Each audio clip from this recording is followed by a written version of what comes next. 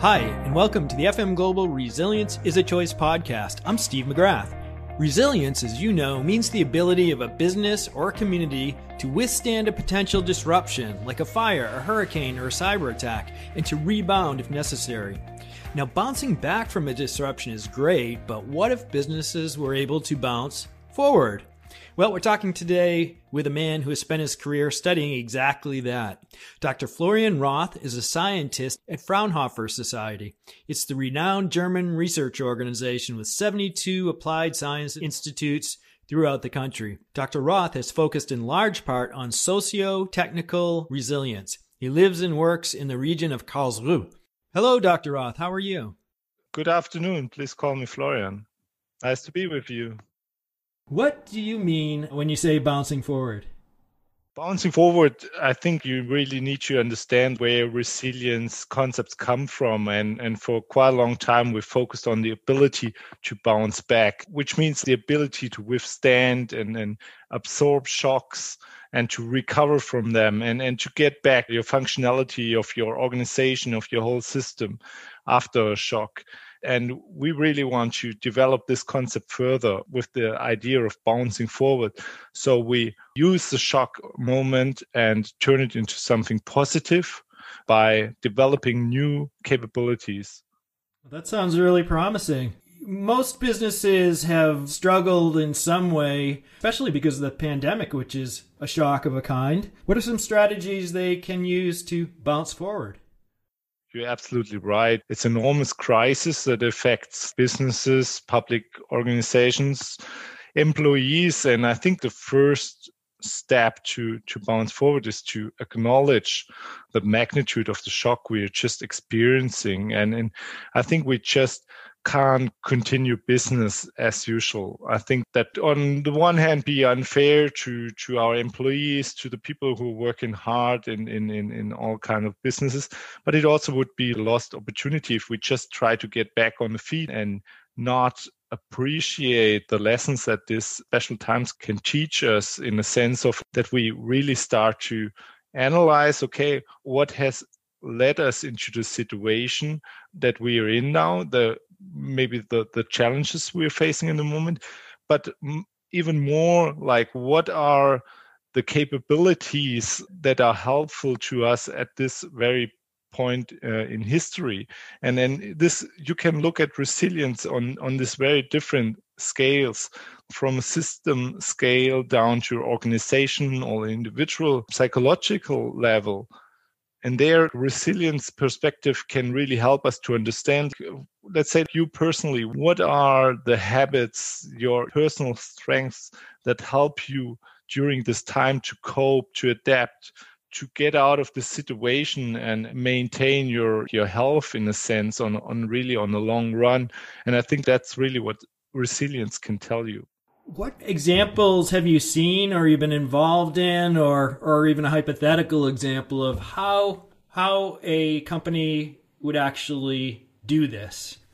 A lot of smart business organizations are starting a process to reevaluate their business models. But also, like a concrete example of a little startup, a friend of mine, they're building sport equipment, and because in Germany, most of the gyms and climbing halls, they had to shut down because of the regulations.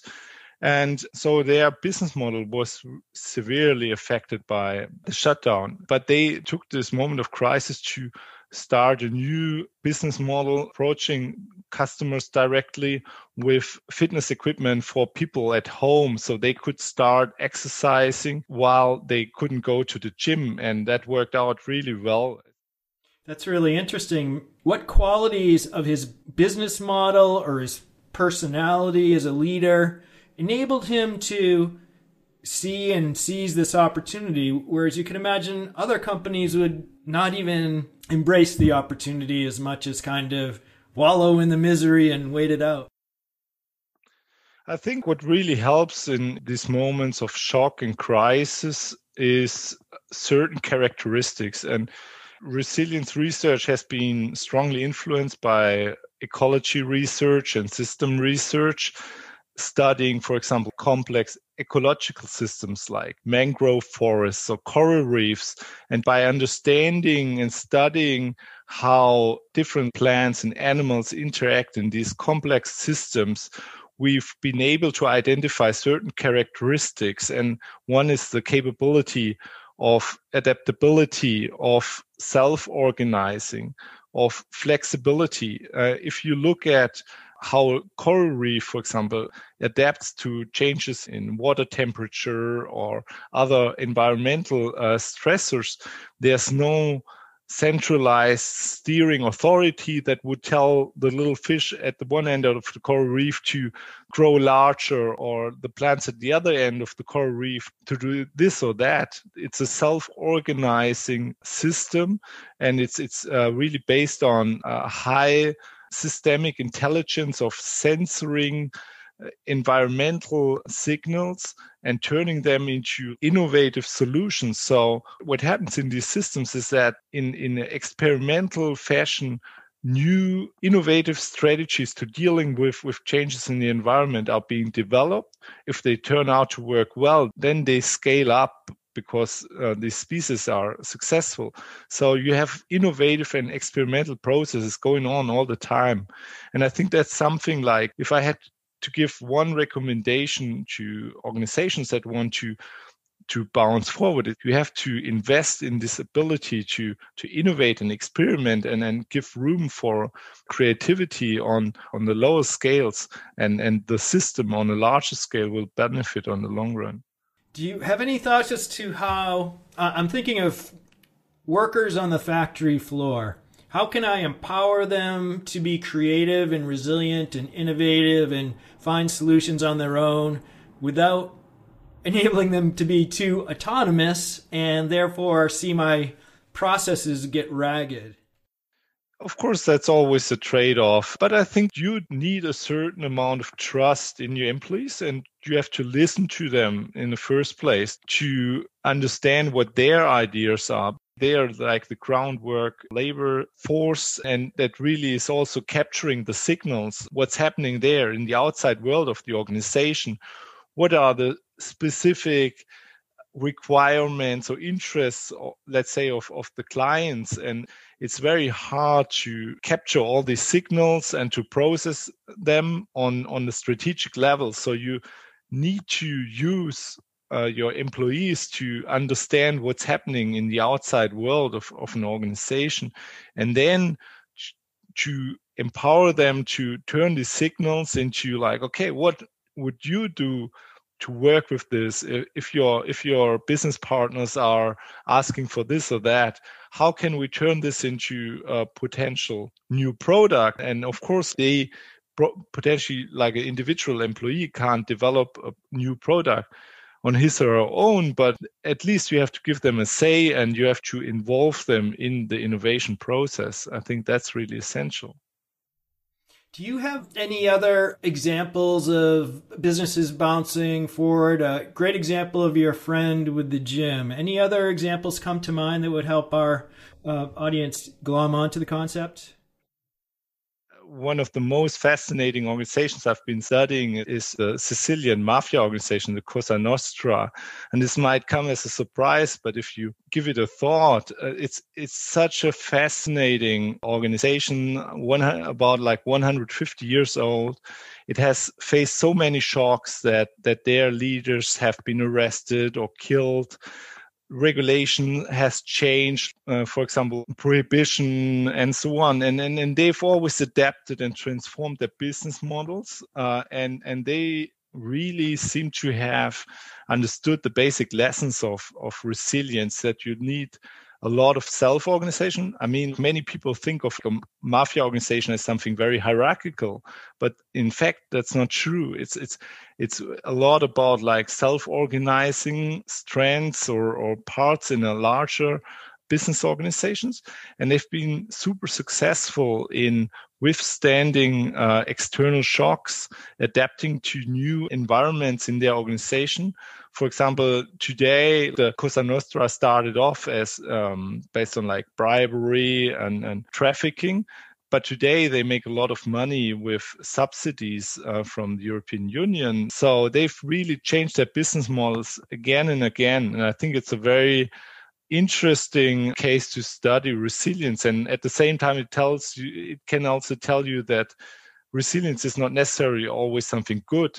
I mean, you sometimes, and I think that's also important for any business organizations, that sometimes parts of a system can be very resilient, but you have to break them in order to maintain larger system and the resilience of the larger system. So it's important to understand that resilience is not necessarily always something desirable, but it can also be something we need to understand in order to survive and prosper in the long run. What are some concrete steps I can take? Who can I order to do what? That's a tricky one. Maybe I can tell you a little bit about concept paper I've been working on over the last couple of months with some colleagues, most of them engineers, some economists, but also psychologists have been involved in this concept paper. And we've tried exactly this, to develop guiding principle for large companies, but also something that's helpful for smaller startups even, or smaller companies. And one thing that I think where the journey towards resilience should begin is to analyze your own capabilities. What is it that makes my organization strong? So you need to develop a systemic perspective of your own business organizations. And I think colleagues in Freiburg, they've developed, it's called free resilience evaluating tool, and it's suitable for all sizes of organizations, can help to analyze what are the needs of the organizations, what are the capabilities that could be developed further. And based on that, you can then develop strategies to actually strengthen resilience. But there's no one size fits all strategy for resilience, because it's really dependent also on the context. Is the tool you mentioned something that any executive could try out, or does it need hand-holding from a researcher? I think that the way it is developed, it's that as a first step, you can really, as a self-evaluating tool, it's essentially like a guided questionnaire where you can answer certain questions about how your organization has developed in the past, how it's structured, how the processes look like, how communication works within your business organization. And based on that, you develop this systemic perspective that I mentioned. And as a next step, to develop this strategy for strengthening resilience, that's where typically a research partner would come into play, because it's a process that would take some know-how to guide. What is one thought that you'd like our audience to think about going forward? I think we really need to think about how we take decisions and on which informations we take the decisions, the strategic decisions. And I think we really have to learn how to behave a little bit like the coral reefs that I mentioned earlier, to trust in the strength that we have, and we have to invest in our own strengths. I think that's really key. And if you break that down to your daily routines in your organization, I think it's really about giving free space to the creative minds in your company to invest in their creative potentials. And I think that will really play out on the long run. Our guest today has been Dr. Florian Roth, a scientist at Germany's Fraunhofer Society. Thank you very much, Dr. Roth. Thank you very much. It has been a really great conversation.